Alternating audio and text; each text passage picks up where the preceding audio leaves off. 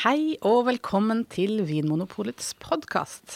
Her i studio så sitter Anders Stuland og Niklas Lindmark, og jeg heter Anna Engrav. Buongiorno. Buongiorno. Og temaet for dagens episode, det supertoscanere. Og hvorfor det, Niklas? Vi har fått et lyttespørsmål. Ja. Det en som heter Tor Philip Hauge, som har sendt mail til sin favorittpodcast, som han skriver. Det veldig hyggelig. Og han litt interessert i Italia, da, men han synes det litt vanskelig å navigere rundt blant disse supertoscanerne. Og så lurer han på om det ikke sånn at alle disse IGT Toscana-viner supertoscanere? Det det han lurer på. Og så synes han det litt vanskelig å finne fram, da, så han lurer på om... For det har vært noen av hans beste viner han har drukket, men også noen av de største nedturene med disse supertoscanerne. Så han lurer litt på hvordan han kan finne fram til de gode kjøpene, og eventuelt få hjelp til å holde seg unna de kjipe, som han skriver. Ja, det et godt spørsmål. Anders, ikke sant? Jo, og jeg må innrømme at supertoscanere et tema jeg vet ganske lite om. Men jeg har jo prøvd en del viner fra Toscana, og spesielt dette området som ligger nærmere kysten, Maremma. Mm. Og jeg deler denne erfaringen med at det finnes mye dårlig vin fra dette området. Men likevel så det da dette konseptet supertoscanere, og det noe med liksom dette navnet super, som det høres ut som vinene veldig gode da. Ja, kan vi begynne fra en ende? Mm-hmm. Hvis vi sier supertoscaner, så må vi bare få på det rene med en gang at dette jo ikke et tydelig definert begrep, det jo ikke noe krav, det ikke en beskyttet titel, på en måte. Hva det ligger i begrepet når du hører supertoscaner, Niklas? Ja, for meg så det jo det må settes i kontekst av noe historisk her. Fordi det jo da noen produsenter som på 60-, 70-, 80-tallet som brøt litt med de gjeldende lover og regler og lagde veldig gode viner. Men de var klassifisert som bordvin på grunn av at de ikke var innenfor kravene. Og disse flotte vinene ble da kalt for supertoscanere. Så om vi kan kalle viner som bryter med reglene for supertoscaner i dag, det kan vi jo diskutere. Men det et litt ullent begrep. Ja, og jeg tenker også at for at det skal være en supertoscaner, at jeg skal kunne se på det som det, så må det kanskje være en litt berømt vin. Ja. For det jo svaret på spørsmålet hans, all IGT Toscana supertoscaner? Nei.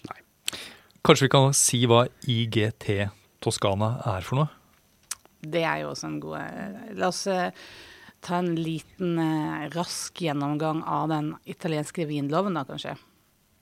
At vi har en inndeling i ulike skal du si, kvaliteter, eller du setter ulike krav til vinmakeren og til vinene, som kan da stemples med ulike merkeordninger, det jo egentlig. Ja.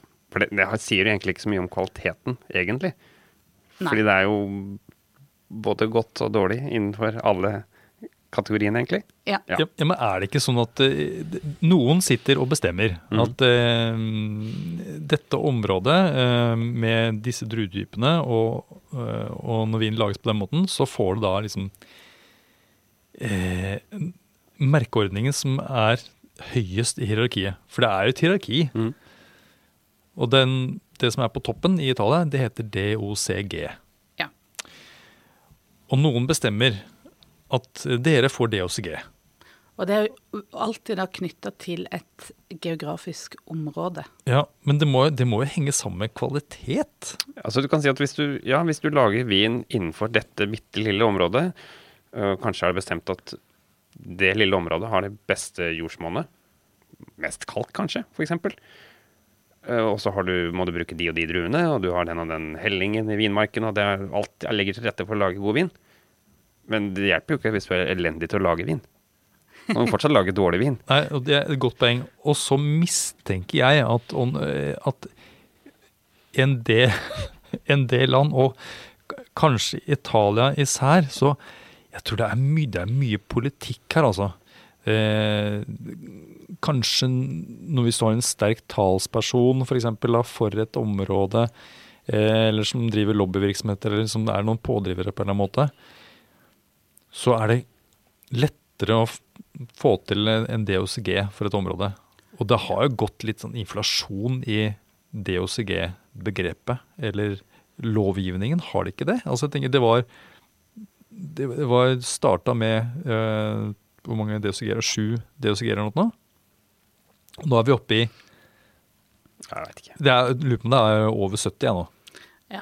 Ja. Jeg liker at du er kritisk til makta. Men samtidig så er det jo som forbruker, så er det jo en fin måte også å kunne orientere seg etter.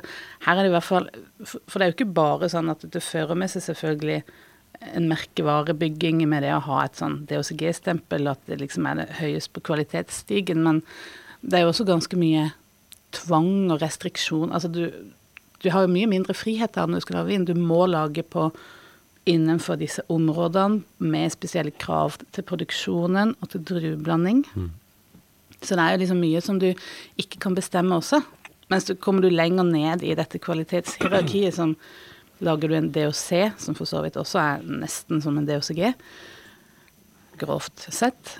Og kommer du lenger ned til IGT, som vi var inne på, eller Vino da Tavola, som er det laveste, da kan du jo virkelig gjøre hva som helst. Ja, så da på en måte altså etter hvert som du beveger deg nedover i denne pyramiden, så dreier det seg ofte om større områder og et romsligere regelverk når det gjelder liksom bruk av teknikk, men også druetyper, men også avkastning. Altså på en måte hvor mye druer du kan få per areal. Ja. Men kan vi da, altså la oss ta en DOCG som er liksom aktuell da, for akkurat dette temaet, supertoscanere, Chianti Classico for eksempel.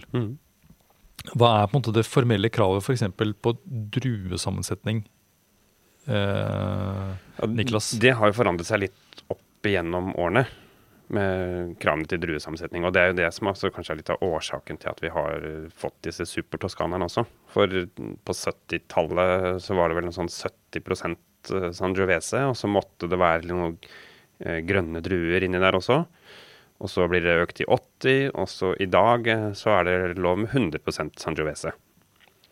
Men det må være minimum 80% Sangiovese i en Chianti. I dag. I dag, ja. Og så kan de egentlig velge hva de vil bruke utover det. Ja, for det er jo kanskje det de på en måte opponerte litt på da, på 60-70-tallet, at grunnen til at disse reglene var satt med 30% hvite druer, det handlet sikkert om at de som hadde lavet loven hadde smakt det de syntes var de beste vinene, og så brukt den oppskriften til å lage regelverket. Ja. Og da handler det kanskje også like mye om hva som var tilgjengelig, men så kommer da inn en gjeng som har fått impulser fra hit og dit, og bestemt seg for at den vinen de vil lage, som de synes er bedre, lages på en annen måte. Så faller de helt utenfor regelverket, og så blir de mer berømte enn... Så noen av verdens beste, eller mest berømte viner var bordviner. Det, ja. Fordi da en baron da hadde masse vinmarker for noen 100 år siden, og i de vinmarkene så var det kanskje da en stor andel grønne druer. Og så sier denne baronen at ja, nå bestemmer jeg det at Chianti, det må inneholde så mange prosent grønne druer, for det har jeg i vinmarken min. Kan ha vært sånn. Det kan ha vært sånn. Jeg tenker i mitt konspiratoriske sinn at sånn var det helt sikkert. Og det er ikke sikkert at disse reglene da kom på grunn av at vinen ble så god med disse grønne druene. Nei, men det var kanskje den beste akkurat da. Ja. Og så hadde da skjedd ting. Eller det vanlige. Eller det som de som hadde makt hadde tilgjengelig. Muligens. Du har noen poenger der. Tenk litt på det. Niklas, ta oss gjennom 70-tallet i Toskana. Hva skjedde? Hvem var disse opprørerne? Ja, hvis vi skal begynne helt fra begynnelsen da. Den produsenten som virkelig startet hele ballet, det var, husker du navnet på denne familien, Anders? Det var jo en familie som het Geradesca, eller det er kanskje Geradesca, som da, hvor det var 2 døtre som da arvet. Det var vel sånn at dette her, for nå vi da i Bolgheri, som da ligger i Maremma, som da ligger ute ved kysten. Men alt i Toskana. Alt i Toskana. Og de fleste forbinder jo da toskansk vin med for eksempel Chianti og Vino Nobile og Brunello, Montalcino. Og det jo da et område som ligger et stykke fra kysten. Det ligger jo nesten 5-6 mil inn i landet, så det ligger høyere opp. Men så det da Bolgheri da et område som ligger nærmere kysten. Og der ute, altså i Bolgheri så var det da bare noen få familier som eide land. Og familien Gradesca var da en av disse store familiene. Og der var det da 2 døtre, Carlotta og Clarice, som da arvet land. Og så giftet de seg. Og det var vel da Clarice som giftet seg med en var han greve? Eller? Han var greve, ja. Han heter Mario Incisa de la Rocchetta. Ja. Og kalt Super Mario. Super Mario kaller vi han nå. Ja. Og han Super Mario, som vi kan kalle nå, han studerte i Pisa på rundt 20-tallet. Og han var veldig interessert i vin. Og han var da hyppig gjest hos hertug Salviati. Og det adelen drakk på den tiden, det var jo gjerne Bordeaux-vin. Men denne hertugen, han hadde også Cabernet Sauvignon, Merlot, en type Bordeaux-druer i sine egne vinmarker. Og når Clarice og Super Mario slo seg ned i Bolgheri, det de egentlig startet med var at de skulle drive med hesteavl, som adelen sikkert også drev med på den tiden. Men han hadde jo veldig lyst til å dyrke druer også, sånn som hans venn oppe i Pisa. Så han fikk planter fra han, og begynte da å eksperimentere på 40-tallet med disse typiske Bordeaux-druene, franske druer.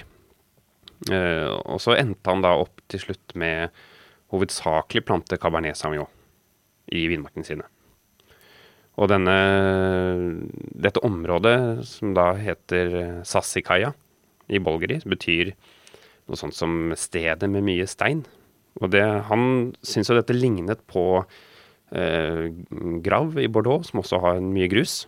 Så det var liksom han hadde lyst til å lage en Bordeaux-kopi i Toskana. Ja, så han hadde drukket da god vin, synes han, i Pisa hos denne hertugen.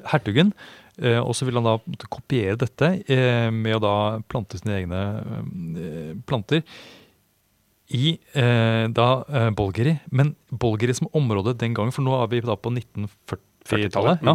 Vi så tidlig, ja. 40. Da var jo på en måte dette området, det var jo ikke kjent for god vin. Det var jo egentlig ikke spesielt mye vinproduksjon, og det var mer sånn rosévin, enkle hvitviner og sånn, ja. Og annet jordbruk, egentlig. Og annet jordbruk av en og annen hest, og en adelig som drev og løp rundt. Så var det en del sumpområder i... og så... Så det var jo ikke et kvalitetsområde. Nei, og det må jo ha vært helt crazy å plante franske druer i et område som man mente ikke var egnet for vinproduksjon. Ja. Det bare adelen som kan gjøre noe sånn. Men så skal det sies at dette området som Super Mario da plukket ut, det ligger jo litt høyere opp enn mye av området ellers. Ja. Så det på en måte litt mer sånn, det skrinner i jordsmonn, det sånn steinete som du sier, og litt sånn mer sandholdig. Ja, ok, men denne vinen da, som Super Mario laget, det ble en kjempesuksess, eller hva det var? Det tok jo litt tid da, for det gikk cirka i 20 år hvor de egentlig drakk denne vinen selv, og de la alltid til side en del av vinen. Og det her var ganske, vi kan tippe at dette var ganske sånne rufsete, rustikke, litt sånn tøffe viner, som var veldig utypisk det som var fra regionen. Men jeg tenker at vinene herfra var veldig sånn lette, fruktige, saftige, enkle rødviner. Sikkert på stort sett Sangiovese.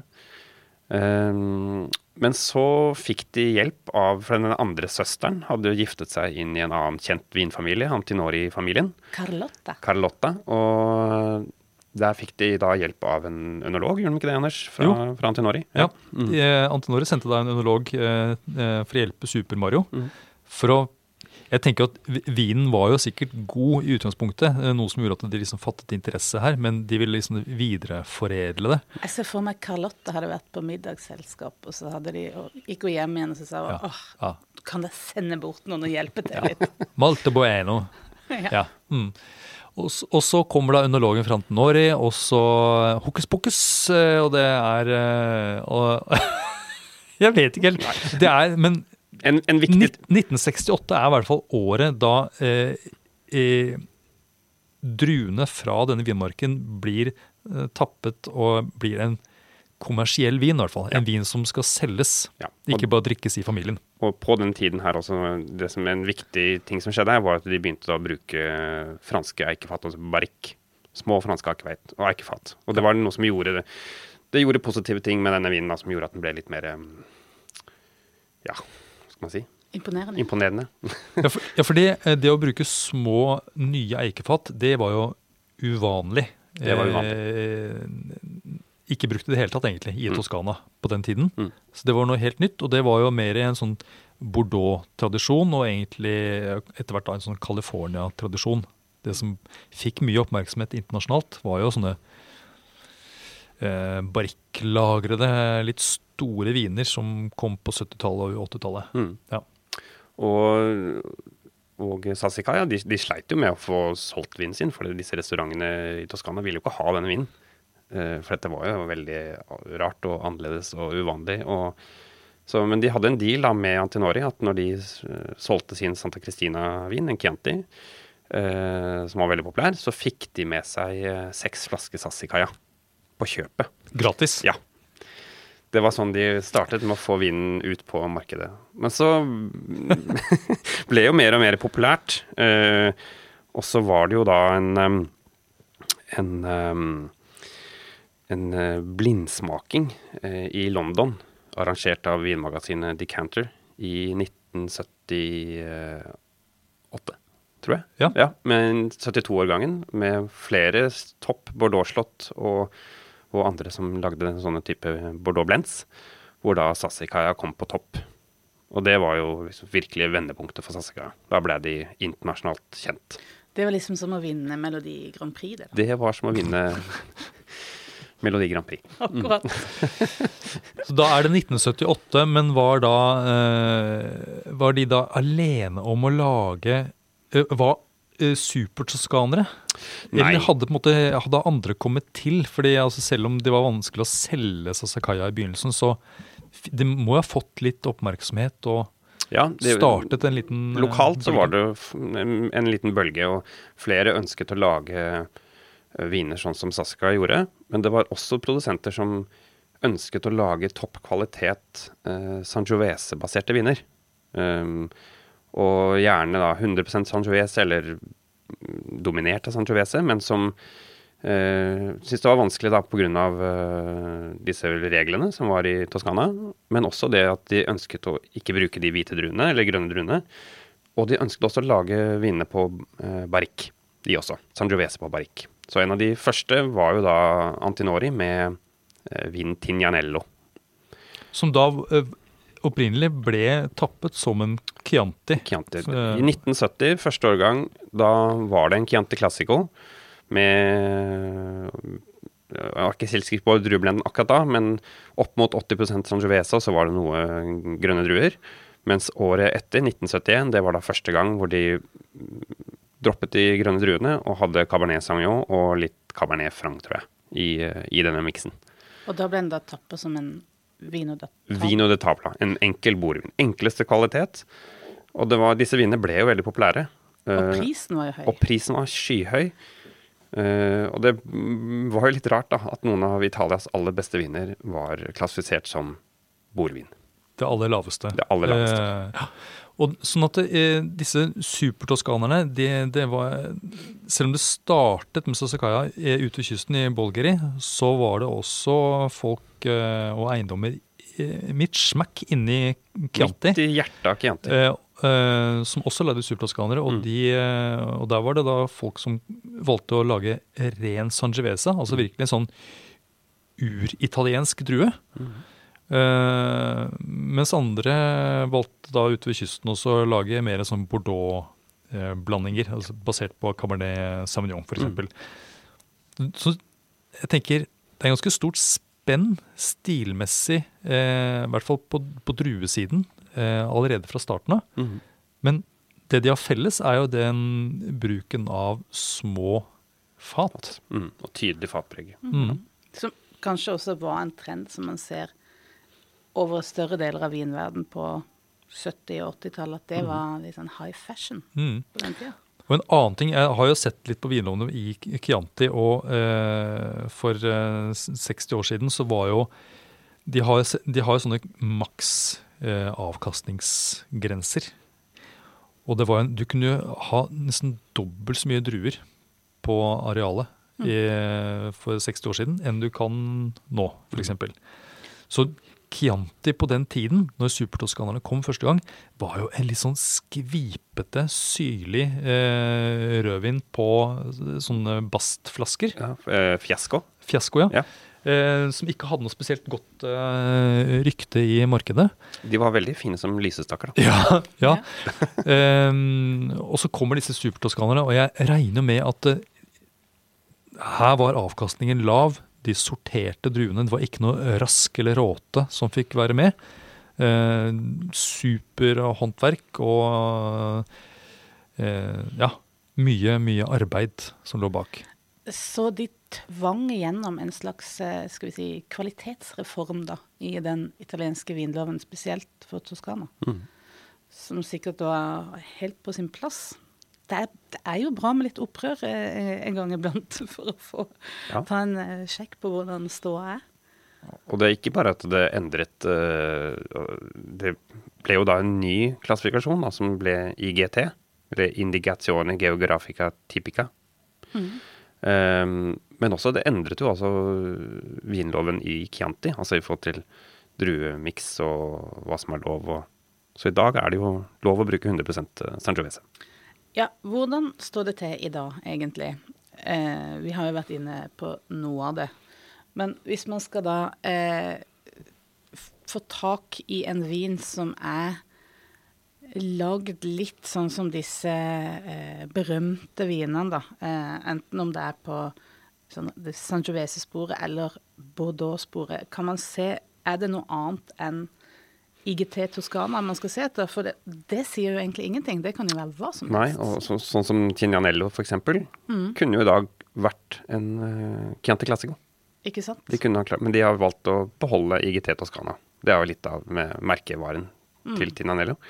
Men det som har skjedd ut på kysten i Bolgerien jo at det har blitt en DOC-bolgeri, som setter krav til bruk av disse typiske franske druene.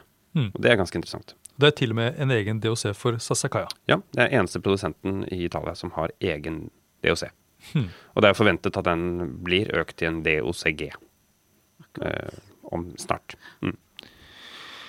Så da det Super Mario som har på en måte satt standarden? Super Mario har satt standarden. Så det man kan se etter hvis man ønsker å prøve den stilen, da, så det jo DOC Bolgeri eller DOC Maremma også, for der det også vanlig å bruke disse Cabernet Sauvignon, Cabernet Franc, Merlot, den type druer da. Men man jo ikke garantert at man kan styre garantert under... noe kvalitet, dessverre. Men jeg tenker, det jo kjendisviner, mange av disse supertoskanerne, så de oppnår jo høye priser. Og mange av de fortjener det også. Det jo, som vi snakket om, mye arbeid bak. Men jeg tenker, hva det som kjennetegner dem? På en måte sånn smaksmessig, kan vi si noe? At de har de noe til felles? Bortsett fra jeg ville jo nesten forventet et visst fatpreg da. Noe som vanilje, kaffe, tjære, sjokolade, aroma. Jeg synes det litt skummelt å si at det en fellestrekk på supertoskanere, i og med at det på en måte sprunget ut av et opprør mot et regelverk, så det at variasjonene her så store. Men som du sier, kanskje jeg ville ha forventet en fatpreg, men jeg er ikke sikker på om det ville vært nødvendig heller. Ja, jeg ville jo stussa hvis jeg ikke fant noe fatpreg.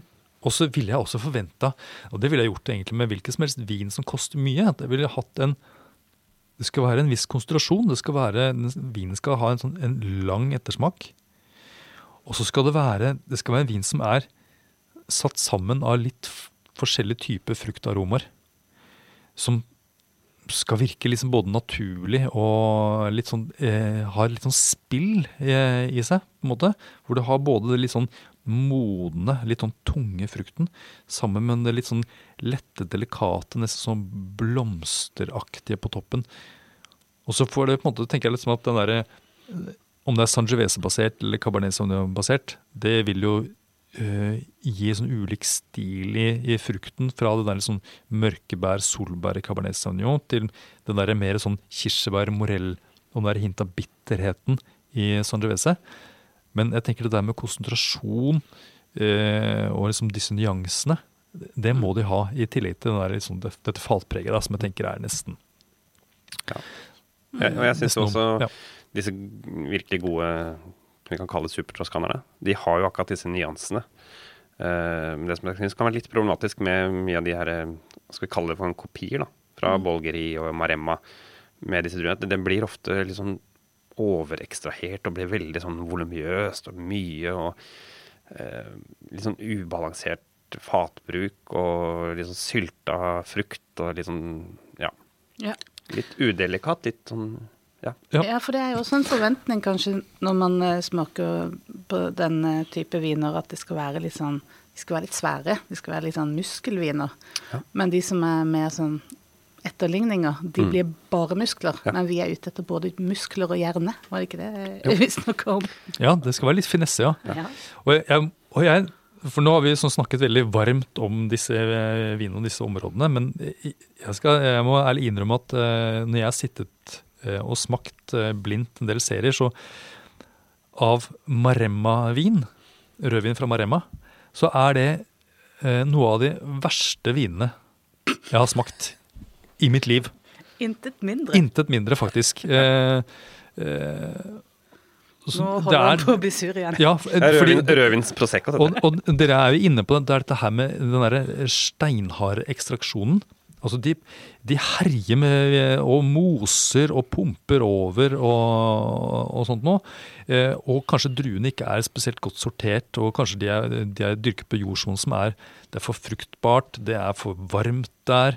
Sånn at de blir grove og trå, og det er nesten sånn at det svartnet for meg når jeg har smakt noen av disse vinene, for det er altså den trådheten, den der kjipe munnfølelsen, og den der sånn unyanserte, suppete, jordlige fruktigheten.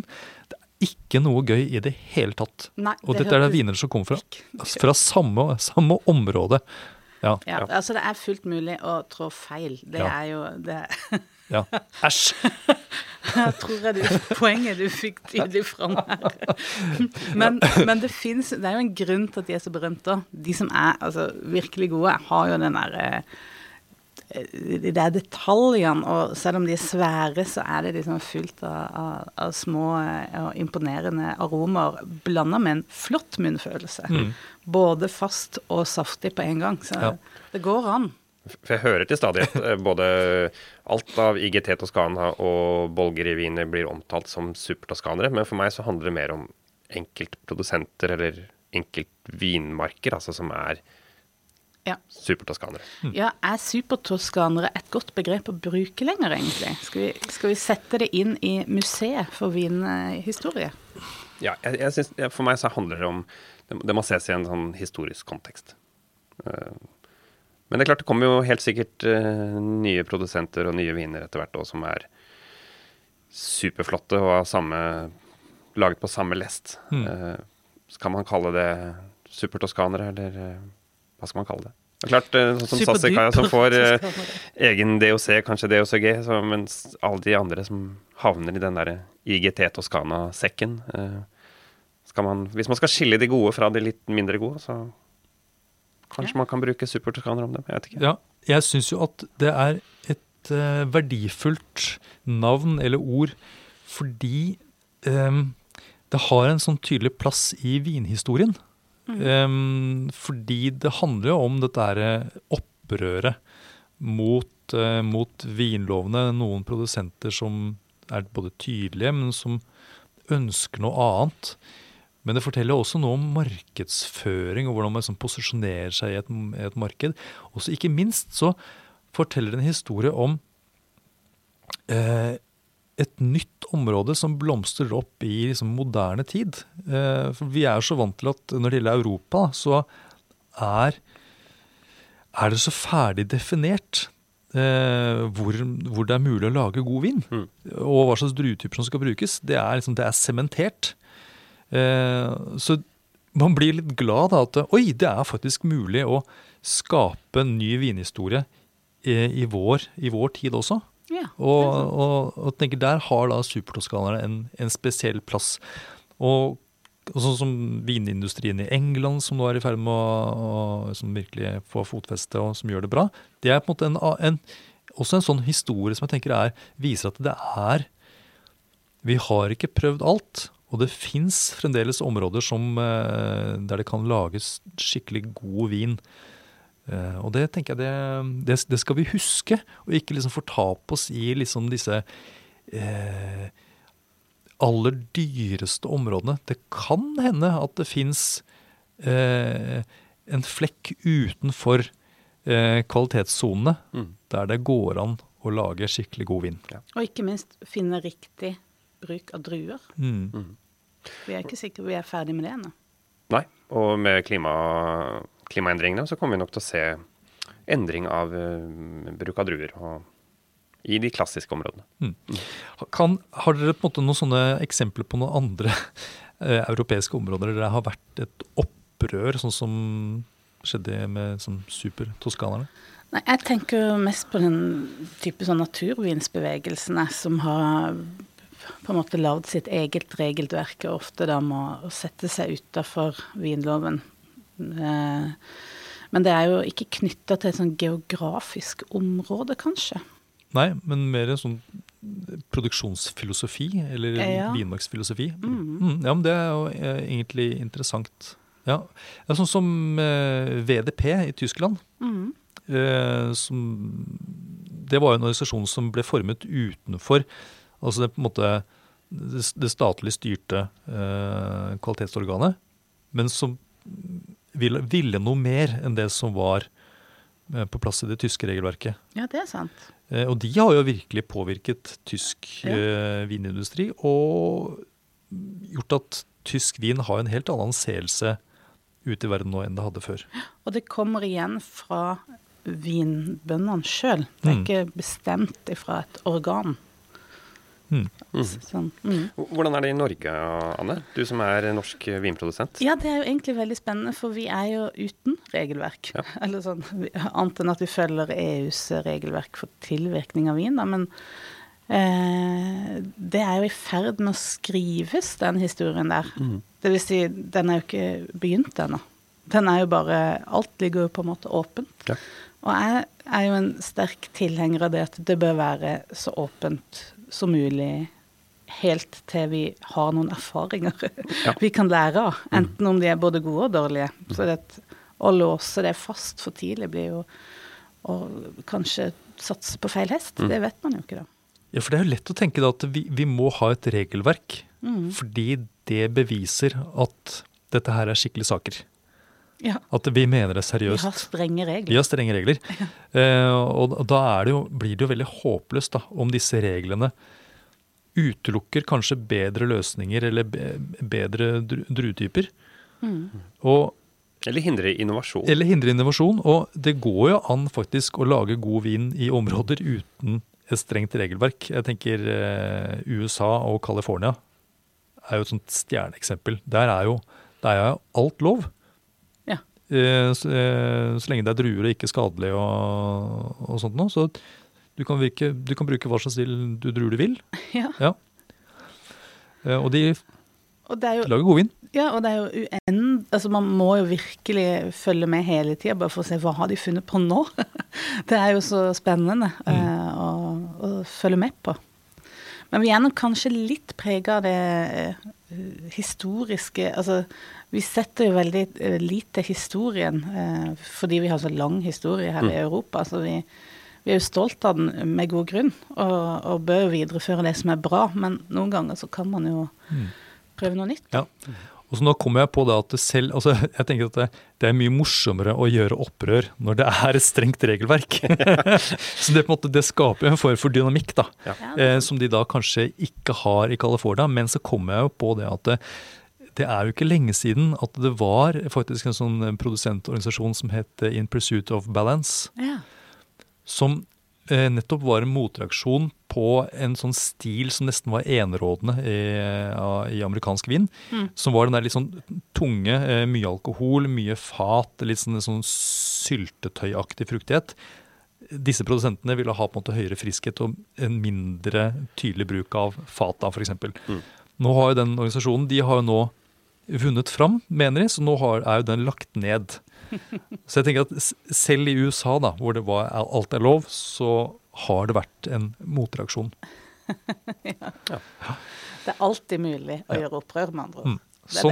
Sånn drives ting fremover, og supertoscanere vel da et av bevisene på at dette skjer. Nå lurte jo vår kjære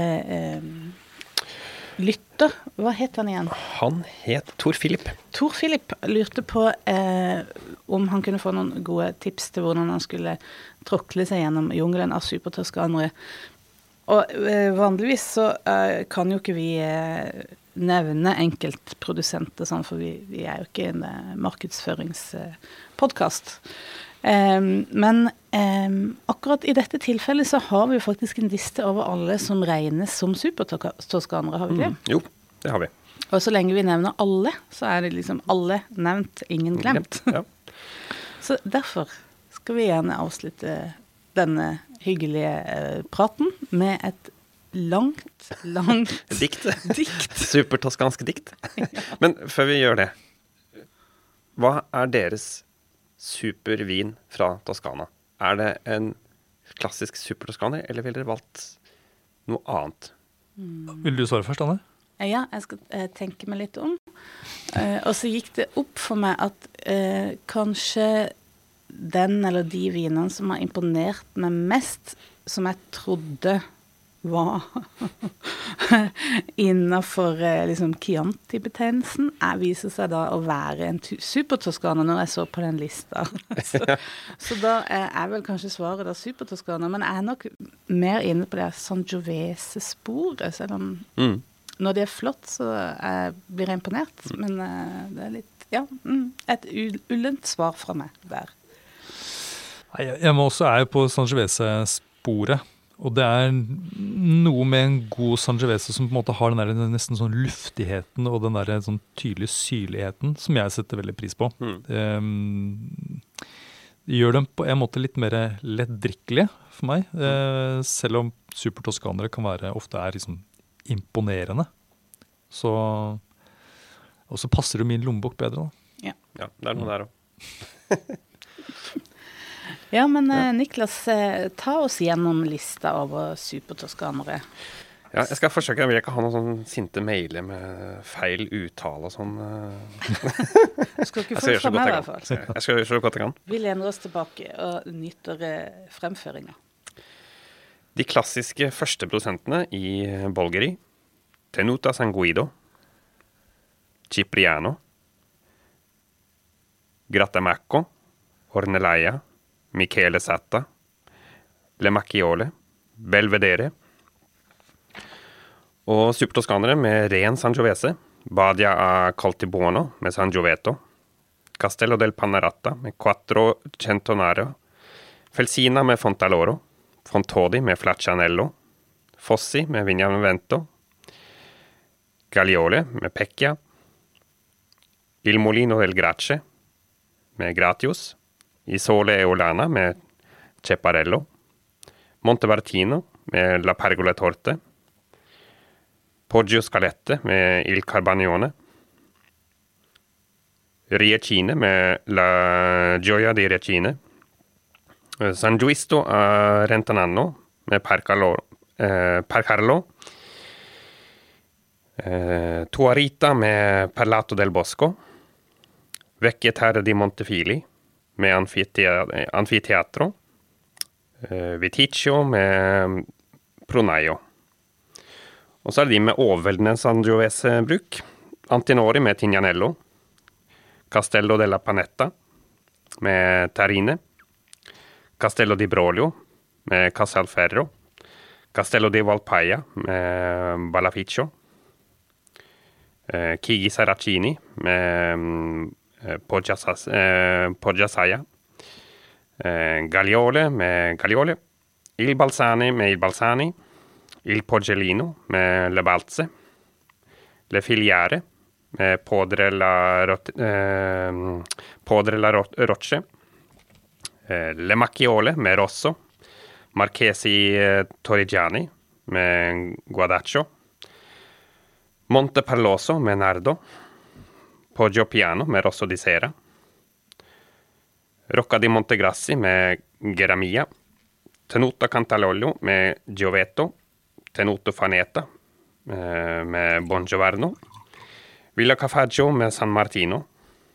Vincenzo Cesani med Loenzo. Og supertoscanere med dominans av Cabernet og eller Merlot. Antinori med Solaya. Tenuto di Capezzana med Ghiaio della Furba. Castello di Fontertutoli med Siepi.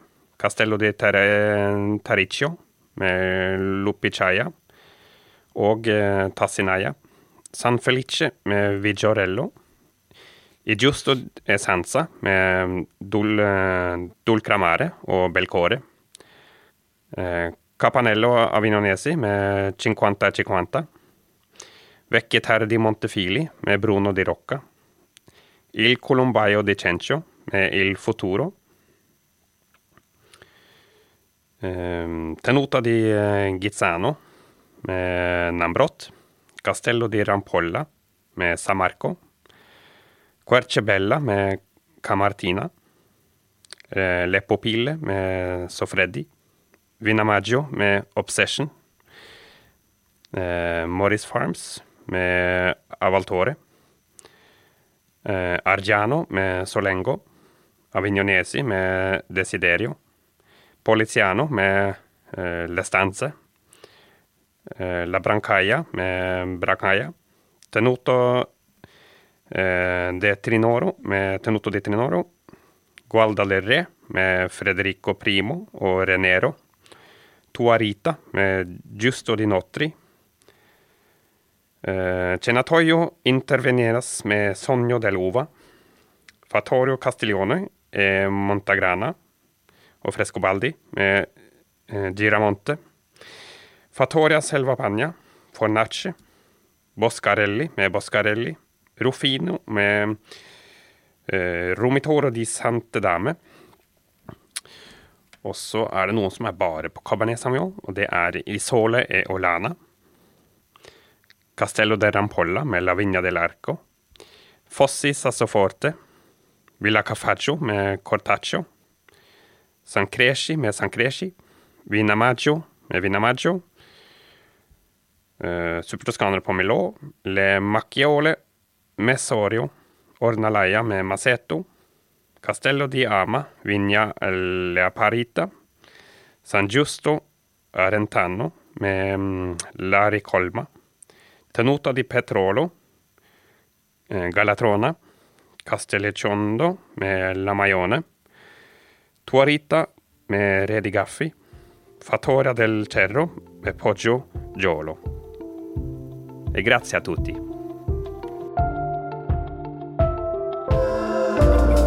Takk for at du hører på Vinmonopolets podcast.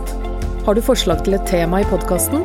Send mail til podcast@vinmonopolet.no. I tillegg svarer kundesenteret deg på e-post, chat og telefon.